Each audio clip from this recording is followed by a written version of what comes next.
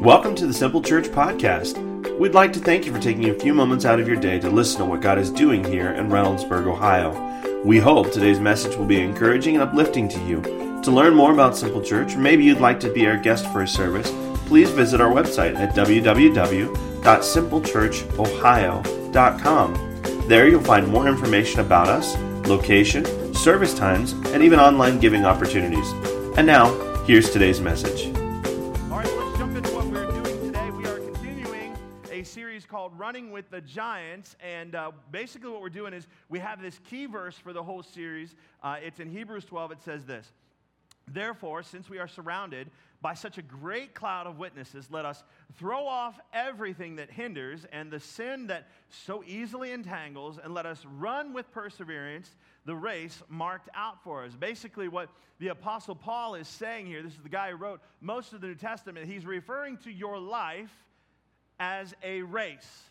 And he's saying, hey, let's throw off everything that we can, the sin, let's throw off every distraction, and let's run our race really well. Now, I don't know if you've ever run a race before or done one of those couch to 5K things, but that's really great to get some information on the front end, right? It's great to read a book or to read an article to help you understand how to do a race or something like that, but it's even better to have somebody join you in that race and run alongside you, right? There's definitely a difference in information and relationship, right? And so what we're doing in this series is we are taking people from the Bible and we're allowing them to mentor us, to kind of run our race alongside of us. Why? Well, because they've been there, right? They've completed their race already and they learned much. They went through much and they have gifts to give us if we will allow them to. And so that's what we're doing. Every Sunday, we're going to run a lap with one character from your Bible, and we're going to listen to what they would have to tell us, how they would encourage us, and how they would instruct us. And this is going to be a great help for you, an encouragement, of course, and then you'll also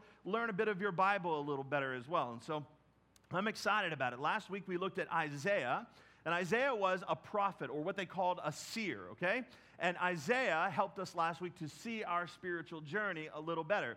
Today, we're going to focus on a guy who was a main character of the Old Testament. His name was Jacob. Now, Jacob was the grandson of Abraham. Abraham was the father of the Jews. He was the one that God spoke to and said, hey, I'm going to bless the nations through your children. And so Abraham had Isaac, and Isaac had Jacob, okay? And there's many different messages I could do on the story of Jacob's life because the Bible really covers it in detail. I mean, there's a lot to talk about there. But I would say that this is the one thing that Jacob could teach us, and that is when your life isn't turning out the way that you hoped, we need to do one thing. Because, see, here's Jacob was guilty of this particular thing. And I think a lot of us are guilty of it, especially men in this room and especially young people in this room, and that is taking control of our lives. When life isn't turning out the way that we had hoped, we can't stop trying to take control. The more we control or try to control, the more we realize that we are not in control of our lives, right? And from the moment Jacob was born, he tried to control his life. In fact, Jacob was born a twin. He has a brother named Esau. And the Bible records that Esau came out of the womb first, but Jacob reached out of the womb and grabbed on to his brother's heel as if to say, get back in here. I'm supposed to be out first, you know? And so Jacob was trying to control that. Why would that matter? Well, because the child born first is the one who got what's called a birthright, or got the blessing from the father. He got the most of everything, right? And so from day one, Jacob is trying to manipulate things, and the rest of his life basically looked like that. He kept trying to write his own script for his future, and he just kept messing it up, and we're just the same as him.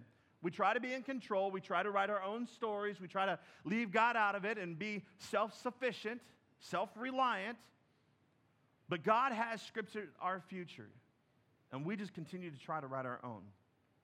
So part of Jacob's story was not only did he initially try to, when he was born, to be the firstborn, but that was like his issue the rest of his life. It was the thing that he focused on. In fact, you find later on that in Jacob's life that his brother, who was a hunter, came in from the field one day, and his brother didn't plan well. I don't know if you've ever been in a situation like that where you didn't plan food really well. Right? You've been out shopping all day long or working, and you get hungry. You get so hungry you're to the point that you're angry, right? Like you're hangry, and you're just grumpy. You do anything for a bite of something, you know? And this is Esau. He comes in from the field, and Jacob decides to dupe his brother to trade. He says, look, give me your birthright. Give me that right to be blessed by Dad when he passes, and I'll go ahead and make you a meal. And that's exactly what Esau did. Now, there's a whole message there about how we trade our futures for our appetites that I'm just going to leave lay. We'll come back to it at another time somewhere down the road. But this is what Jacob did. He tricked his brother. He tried to control his future, right? Later on down his life, Jacob goes to get married, and what happens? Well, he's supposed to marry this one girl, and he kind of makes the whole situation becomes messy. It becomes a hot mess, which is just a mess that heat has been applied to, right? It's a hot mess, and he ends up in a crisis, okay? He ends up in a situation, and let me just tell you this. We're all the same as Jacob. When we try to control things, we're going to wind up in a crisis. And you have the opportunity. So you can learn from Jacob today and avoid the crisis situation, or you can go through the crisis and learn from it. It's one or the other. You get to choose, though. That's the beauty of today. You get to choose which one it is, whether you're going to go through it or you're going to learn from Jacob. Because if Jacob were here, I believe that he would tell us this one thing. He would tell us to let God have control of your life. What that means is just saying to God, look, you have control, I trust you. Everything that I have, it's all in your hands. And I think every single one of us needs to do this. This is what God has for us, to completely surrender to him. But I think even Christians miss this because we go, well, God, I want to say yes to you, and I sure like the fire insurance, like I'm saying yes to heaven and no to hell, but I don't really want to give you control of my relationships. I don't really want to give you control of my family and my parenting. I don't want to give you control on the job. I kind of like how I'm leading it so far. Or I don't want to give you control over my finances. This is just not what I'm going to do. My private time, my thought life, my resources, no, those are mine. But you're Lord. Jesus, number one. But that's not what it means. If Jesus is Lord, he's in charge of it all. If he's not Lord of all, he's not Lord at all. And I think we just miss it. We're afraid because we're afraid that trusting God with all that stuff, that it won't work out the way that we hope, right? We want to control it. We want an expected outcome. And what always happens is when we try to control it and script our own futures is that it leads to a crisis. Now, I don't believe that God brings the crisis, but I do believe that he will allow the crisis to get our attention. And let me tell you this, that you will never know that God is all you need until he is all you have. Mother Teresa said that. I love that. You can go through the crisis and discover that God is all you need, or you can just trust me today that God's all you need and just surrender control. You don't need to wind up in a crisis. You can learn from Jacob. And in Jacob's story, as Jacob entered into that crisis mode, he actually came face to face with God. And I want you to see that there are three things through Jacob's life that happen and result when God is in control. So you can wait on that crisis or not, or you can give control to God. And when God is in control, you'll get this. You'll get a new strength. If you're taking notes, the first thing that will result from God being in control is that you'll get a new strength. So you don't have to rely on you supporting you anymore. That's basically what that means. You don't have to build your reputation. You don't have to worry about what people think about you anymore. You don't have to worry about becoming all self-sufficient where you beat your chest and say, I've completed this, I've done this on my own. This is not what giving control to God looks like. You have a new strength if you give it to him. In fact, the only happy place that you'll find is when God is in control and you're operating in his strength. Why? Because, your strength doesn't cut it anyhow.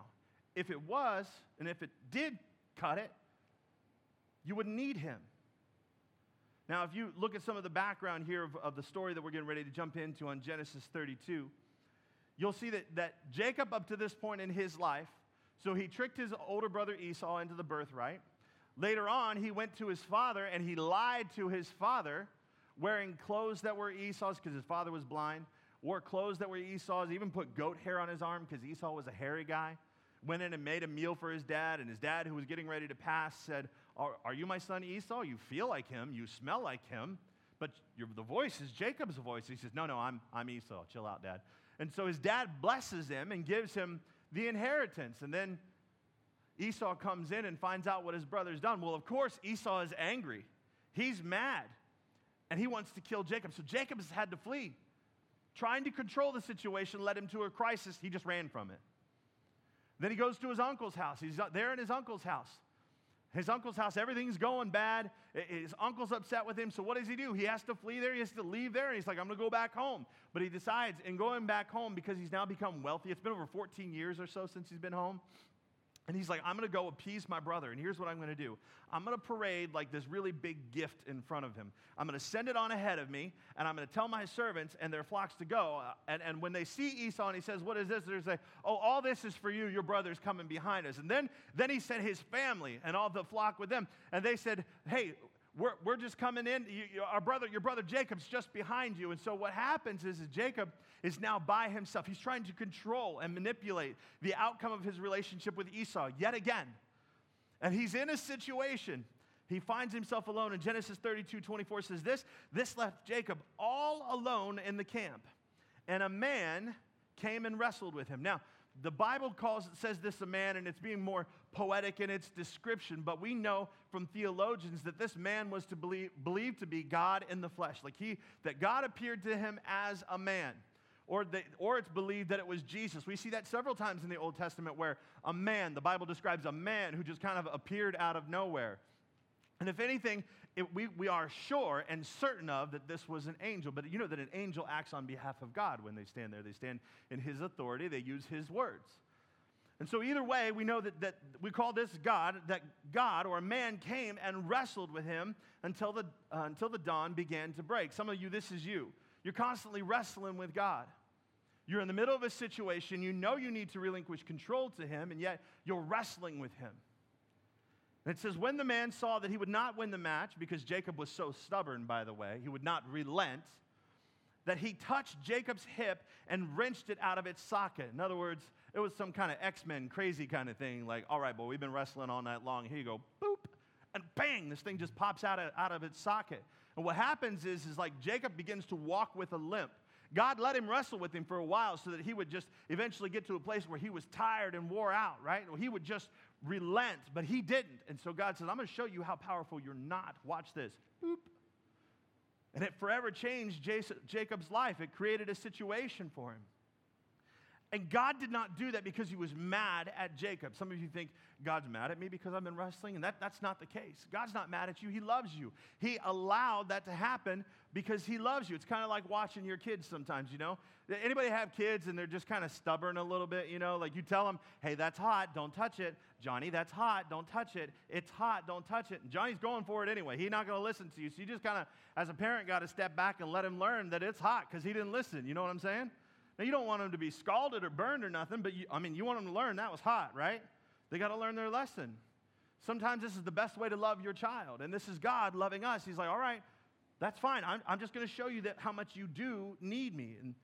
And I would tell you that this is God giving us an invitation to his strength, giving us an invitation to stop being self-reliant. Hey, just trust me. Just trust me that I know what I'm talking about. Just trust me when I say I can be in control.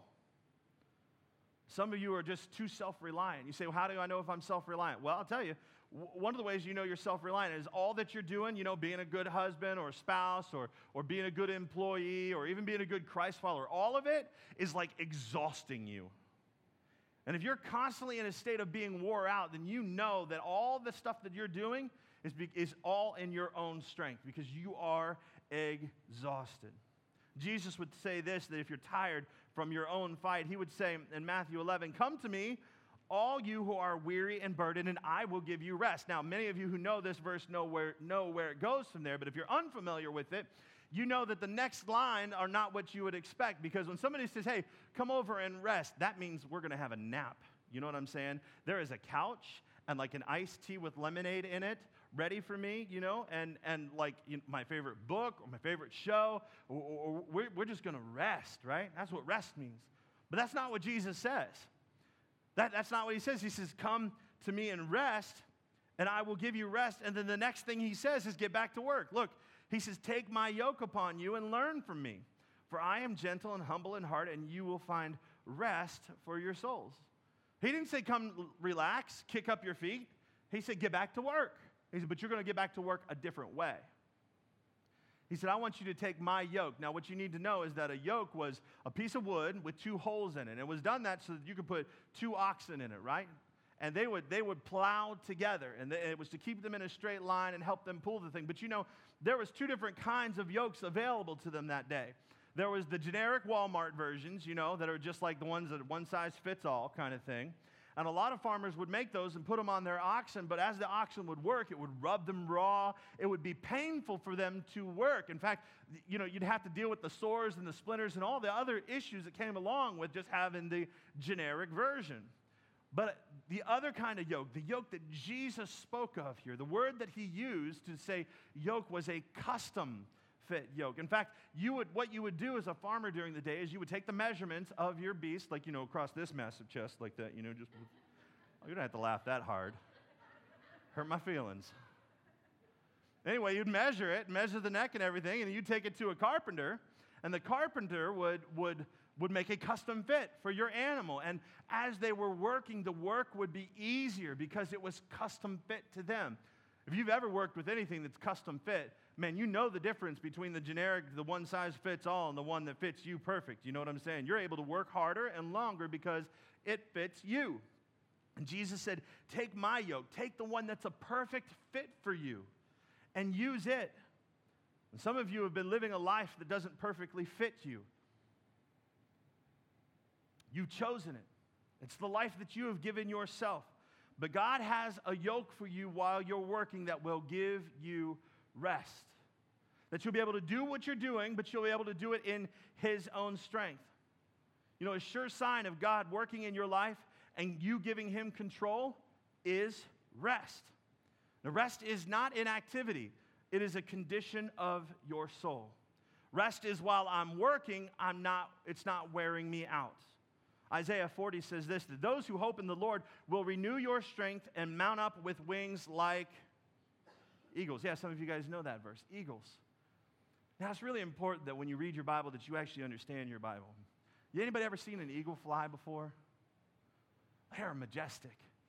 It's beautiful watching an eagle fly in the air. They just kind of up there, they're just kind of soaring like this. It's almost, it makes you feel very, really patriotic. It's like, my country 'tis. You see an eagle flying around. They're just amazing. But what you'll notice about an eagle as they fly, they're not flapping. Do you ever notice that? All the other birds that are soaring across the sky are like, they're just working really, really hard to stay in the air. But an eagle, he's just soaring. What's up? Why? Well, here's what happens. An eagle will sit in its nest, and it will wait for what's called a thermal current. It's a hot air that rises. And the only flap that an eagle ever does is the flap to get him up out of his nest, and then he hits that thermal current and just says, what's up? I'm flying. That's it. He just rides it. In other words, the eagle is now flying without flapping. He is using a strength and a power that does not even belong to him. Oh, no, that was better than you guys just gave me credit for. That's all right, though. That's all right. See, God says, I want you to be like eagles. You'll mount up with wings like eagles. In other words, you're going to soar on a strength that is not even your own. I mean, you can be like all those birds, and some of you are like this. Some of you are like hummingbirds. You ever seen a hummingbird flap? That dude's moving so fast you can't even see his wings. You know what I'm saying? He's just like, and you're like this Monday, Tuesday, Wednesday, Thursday, Friday, Saturday, Sunday. Whew, just chilling. Then back to it Monday, Tuesday, you're just flapping. Working on your own strength. I get tired watching a hummingbird. Like, I need a nap watching a hummingbird. You know what I'm saying? Like, dude, chill. But so many of us are like that. We are trying to fly on our own strength. And God intended us to work and fly and to soar on a power that has nothing to do with us. Give God control, and you'll get a new strength by the power of the Holy Spirit. That's what rest is. The second thing that Jacob would teach us is that when you give God control of your life, you get a new identity.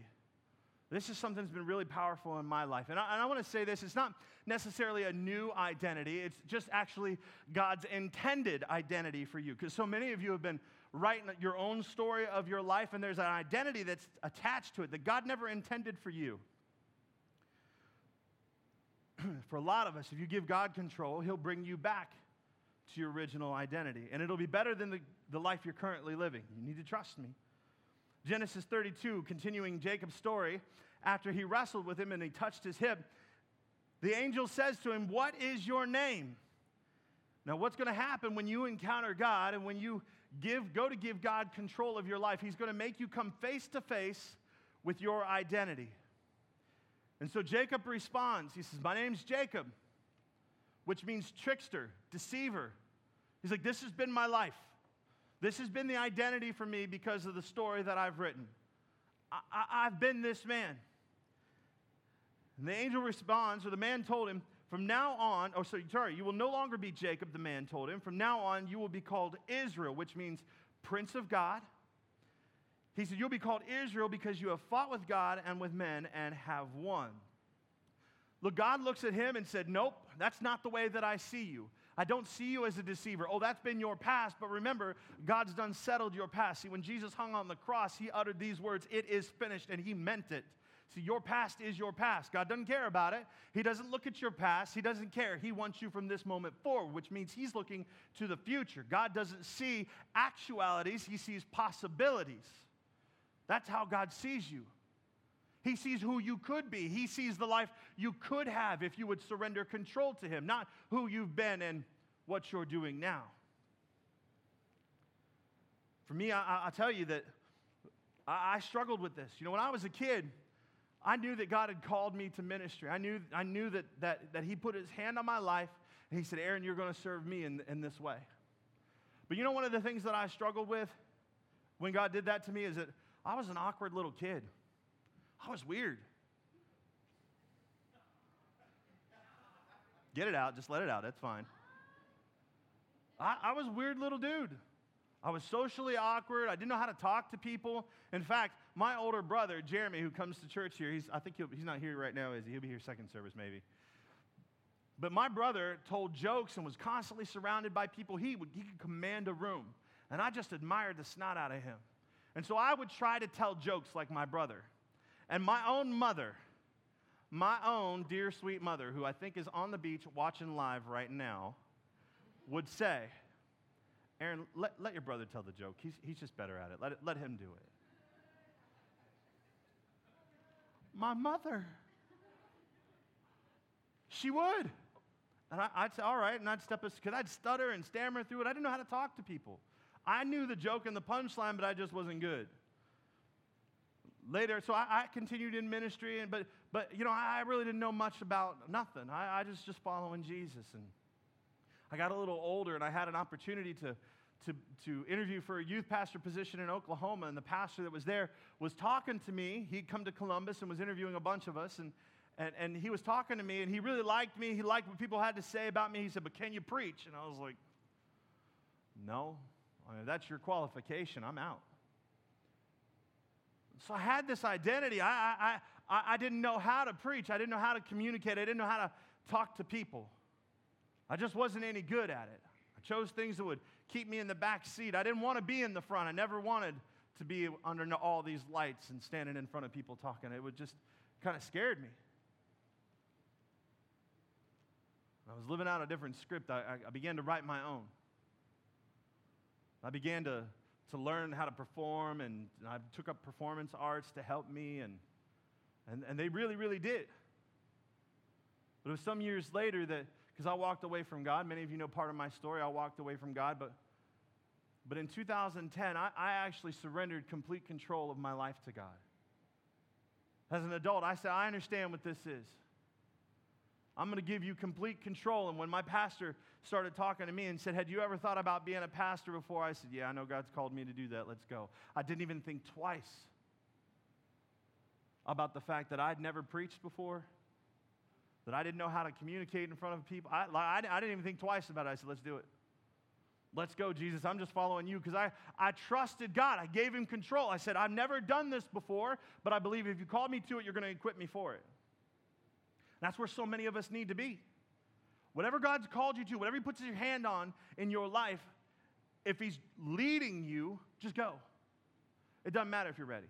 It doesn't matter if you have all the knowledge. In fact, that's what happens next is Jacob looks at him and says to him, hey, what's your name? And he's like, I'm not even going to tell you my name. It don't matter. You don't need that knowledge. That's it. It does not even matter. Jesus did the same thing for Simon Peter. See, God, years later, he changed my life. He redeemed my story. He changed my script. And now look what I do. I stand up here every Sunday and I preach. And it's been an incredible journey, but this is not where I thought I would be. But on God's strength, I get to do it. It's amazing. Every Sunday I come in here, and y'all don't know this, but I come in here every Sunday morning, and I pray on Sunday mornings, God, give me the grace to preach. Because I don't got it. I don't have it. Let my words be your words today. Jesus did this for Peter when he changed his identity. John 1, he said, and he brought him to Jesus, and Jesus looked at him and said, you're Simon, which means listener, right? It's not an active thing, it's a passive thing. He said, you're Simon, you're a listener, son of John. He said, you will be called Cephas, which when translated is Peter. Now, Peter means rock, and Jesus said, I'm going to take you from being passive, from being a listener, somebody that doesn't do anything, to becoming a doer. And upon guys like you, I'll build my church. He changed his identity and changed his future. And if you let God have control, he'll write a new script for your life and give you a new identity, or the identity that you were supposed to have all along. Third thing you'll get if you give God control is you'll get a new joy. And many of you think that joy is happiness, but that's not what joy is. See, joy is not circumstantial. It isn't based on external stuff. It's based on some internal drive. You understand? Joy comes from the inside. Happiness is related to your circumstances. If everything's going my way, then I'm happy. But joy is internal. Joy comes from the fact that you know God's in control and you trust him. You trust that whatever you've given to him and whatever he puts his hands on, that everything is meant for your good. No matter whether it's good or bad that you're going through, you trust him, and joy springs up inside of your life because of that relationship with him. You begin to believe, as you rightly should, that there's nothing this world could do to you that can take your joy away. There's nothing the world can do when God is in control. Genesis 33:29, this is where Jacob says to the man, he says, please tell me your name. And he says, why do you want to know my name? Then he blessed Jacob there. Basically, he said, you don't need head knowledge for this. What you need is for me to touch your life. You need me to bless you. And a lot of us, we get this word confused. We think blessed means something else. Like if I were to come up to you and say, hey, man, you're driving a really nice car, and you go, oh, thanks, I'm really blessed. Hey, man, you have a really beautiful house. Thanks, I'm blessed. Dude, you got a great job. So much cash in the bank. Thanks, I'm blessed. We associate stuff with being blessed. But this is not what Jesus is talking about. In this verse here in Genesis, this is not what he's talking about where he says he blessed him. He didn't give Jacob a bunch of stuff. What he gave him was an internal joy. What he gave him was much more. This is the same internal joy that's found in the Beatitudes that are in the Sermon on the Mount that Jesus preached in Matthew 5:6, when he said, blessed are those who hunger and thirst for righteousness, for they will be filled. Meaning they'll be full of joy. Full of joy are those who hunger and thirst for right living, because God's just going to give it to them. Not blessed are they who say, God, I want to live my life for you, so give me stuff. No, that's the wrong gospel. That ain't the gospel at all. I mean, that sounds like good news, but if you think about it, it's not a good trade. When you give your life to him and give control to him and he gives you joy, now that I'll take. The point is, if you give your life to God, there's nothing this world can do to you. Who can touch you then? If your life is his, and you know that no matter what happens to you in this earth, you still got eternity with him, because, by the way, in comparison to eternity, your years on this earth are just a blip, right? So what difference does it make what happens here? There's joy in that no matter what happens, your life is in his hands. He's in control, and you can trust him. You can have joy unspeakable and full of glory, which means you won't be able to explain it. People will scratch their heads at you. Man, you're going through some mess. How is it you're so happy? Because God's in control. I may not be able to see it right now, but I trust him. There's joy in that, said the pastor with a big smile. Give control to God and you'll get new joy, you'll get new identity, and you'll get new strength. Now, as we finish up our lap with Jacob, those are the things Jacob would teach us, but I also believe that Jacob would encourage us in a few things. And I'll be really, really brief with these and quick, but the first thing I think Jacob would encourage us with is that brokenness precedes breakthrough. Brokenness precedes breakthrough. We cannot be who God intends us to be and at the same time hold on to what we think we should be. Let that sink in for a minute. Because nothing can ever happen, nothing is ever going to change in your life until you decide to give in. See, I think many of you come in here with a misunderstanding of the nature of God. You come in here understanding God as an angry God, and it's not your fault. It's because we've preached the message, sinners in the hands of an angry God, for so many years. That God is angry at us for what we've done in the past, and that He's ready for you to walk in this building so He can shame you and hit you with a lightning bolt. Now, I don't know about you, but that's never happened ever. Not ever here, not anywhere that I know. It's because God's not angry. He's not an angry God. God intends for you just to simply come to Him when you haven't lived a perfect life, because none of us will. He doesn't expect that. But He does expect you to come to Him when you've sinned, when you've made mistakes, and say, hey, that was me. See, coming to Him and saying, that was me, I messed up, please forgive me, is a recognition of your own brokenness and your need for Him. God actually, He's not looking for you to come and say, all right, God, based on these statistics, I've reduced my sin output by 73%, and I'm doing a lot better. No, that's not what God's looking for. Just be faithful to confess your sins. Just come to Him and say, it was me. I messed up this week. I messed up in my marriage. I messed up in my relationship. I messed up in my thought life. I need you. I need you. We cannot be who God intended us to be and at the same time hold on to what we think we should be. At some point, we need to let go, to give Him control. To hold on to what we have, or we can have all that He has for us by letting go. Psalm 5:17 says, the sacrifices of God are a broken spirit. Listen to these words. A broken and contrite heart, O God, you will not despise.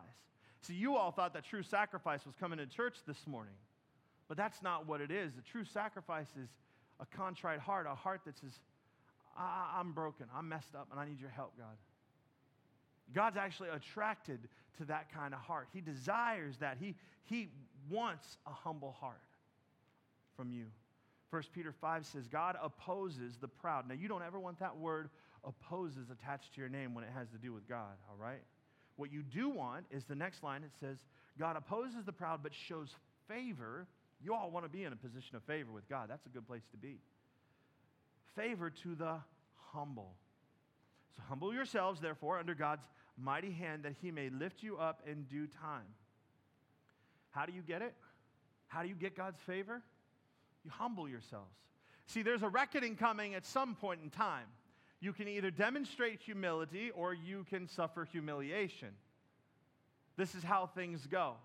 See, God is God and Jesus is Lord. Whether you decide to confess that here on this earth or not, someday you're going to come face to face with Him. And the Bible says that whether you confess it here on earth or not, you're all of us will be in heaven. And it says every knee will bow, which is a position of humility. Every knee will bow and every tongue will confess that Jesus is Lord. Look, we have an opportunity to humble ourselves, which God is drawn to. Confess our brokenness and our need for Him. And that draws God's favor into our lives. You are going to have one or the other, humility or humiliation. It's your choice. So go all in, humble yourself, confess your brokenness to God, knowing that that brokenness precedes breakthrough. Jacob would also encourage you that you must lose yourself to find yourself. You have to lose yourself to find yourself. Your life is never going to be what you hoped it would be until you let go. Mark 8:34, calling the crowd to join His disciples, which is what I'm doing today. I'm calling to the crowd. There's a crowd of you here today. I'm calling to you to join, to go from being somebody who's just attending to belonging, right? He said, anyone who intends to come with me, here's the secret, has to let me lead. Some of y'all know to let him lead, you have to give him control. He says, you're not in the driver's seat, I am. He says, if you try to hang on to your life, you will lose it. But if you give up your life for my sake and for the sake of the good news, you will say it. Now, I know you all hear this from me often. I tell you to go all in. Just do it. Jump in, both feet. Just do it. Let God lead. Give him your all and have all that he has for you. You say, well, Aaron, how do I know how to do that? Well, I'm going to say 2 words that I say every Sunday.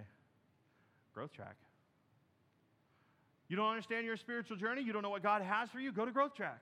It's 4 easy steps, 4 easy Sundays. You can sit in there and meet other people that are going to learn it too. In our conference room during second service. 4 easy Sundays to know what God's plan and purpose for you is. To understand all that he has for you. What else do we have? We've got our grow groups. Look, I'm going to tell you something. The full and fulfilled life, the life that I know that you're looking for, is found in relationship with other Christ followers.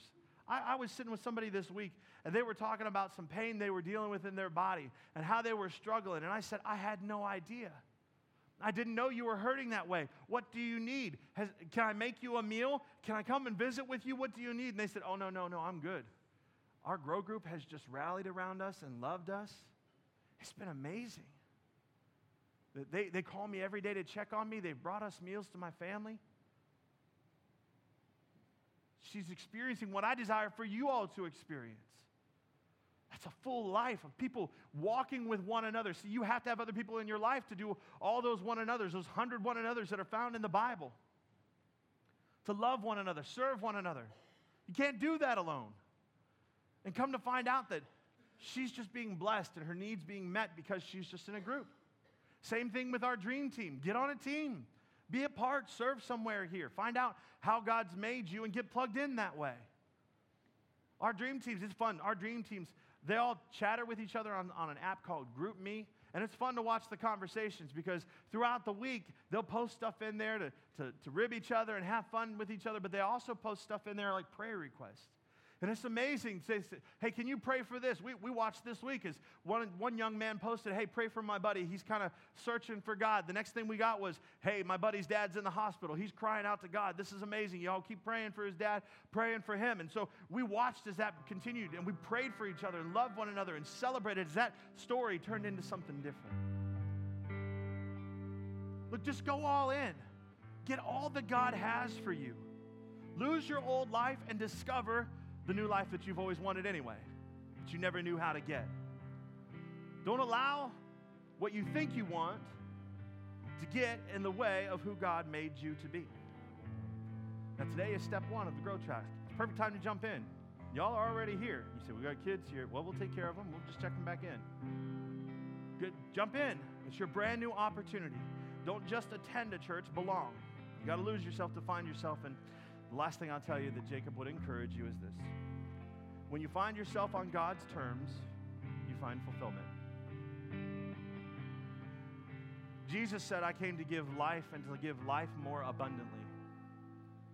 And he's inviting you today to a full and fulfilled life. That's the invitation. And Paul tells us what that invitation looks like. Pay attention to it carefully. This is Romans 12. It's the Message paraphrase. It says, so here's what I want you to do. God helping you. Take your everyday, ordinary life. You're sleeping, you're eating, you're going to work and walking around life. What he's talking about there is your job, your family life, your thought life. Take all of it. Just take all of it, everything you do, and place it before God as an offering. Do you know that regularly I come before God and I say, I need your help. I'm insufficient. I need you to help me be a good father. I need you to help me be a good spouse. Being completely transparent with y'all, I need help being a good friend sometimes. I need help being a good pastor, being a good leader. And I constantly lay all that I'm doing before God and say, God, I need you. I can't do it on my own. We lay it out as an offering to him, as a sacrifice to him. That we're no good at it apart from him. And it says embracing what God does for you is the best thing you can do for him. Don't become so well adjusted to your culture that you fit into it without even thinking. Instead, fix your attention on God. You'll be changed from the inside out. readily recognize what He wants for you, and quickly respond to it. Unlike the culture around you, always dragging you down to its level of immaturity, God brings the best out of you, develops well-formed maturity in you. This is the invitation. This is what God wants to do in your life. You'll never know what your life could become until you hand it over to the very one who created it. So let's do that. Let's pray. Father, today we offer every part of who we are to you. We offer our relationships. We offer our thought life. We offer our careers. We offer our plans. We offer our finances. We offer our children and all that we are, every part of us. We offer it to you today. We surrender. We tap out. All we need and want is in you. You are the source of life and fulfillment. Give those of us who are grasping on to life the courage to let go today. Help us, God. We need you. And there are people in this room, as we continue to pray, you'd say, Aaron, this message describes me. I'm a control freak. I got to be in control. Maybe this is even describing Christians, Christ followers already today. Where you'd say, Jesus isn't Lord of every part of my heart and every part of my life. He's not Lord, you are. But for everyone who's ready to let go and give everything to God today, to turn away from your own way and turn to Him, we're going to pray a prayer. If you want to be counted in on that prayer, I would just love to know that that's you. Would you just kind of slip your hand up? Nobody's looking around. I'm not going to make you come up to the front. Would you just slip your hand up now and say, Aaron, that's me? I want to give control to Him today. Yeah, thank you, thank you, thank you. You can put your hands down. Thank you. Thank you. Pray this prayer with me. Jesus, forgive me. Make me brand new. I need you in my life. I surrender my life to you today. Would you give me your life and show me how to live for you? And I'll spend every day doing that. Thank you, Jesus. Amen. Now, the Bible says if you prayed that prayer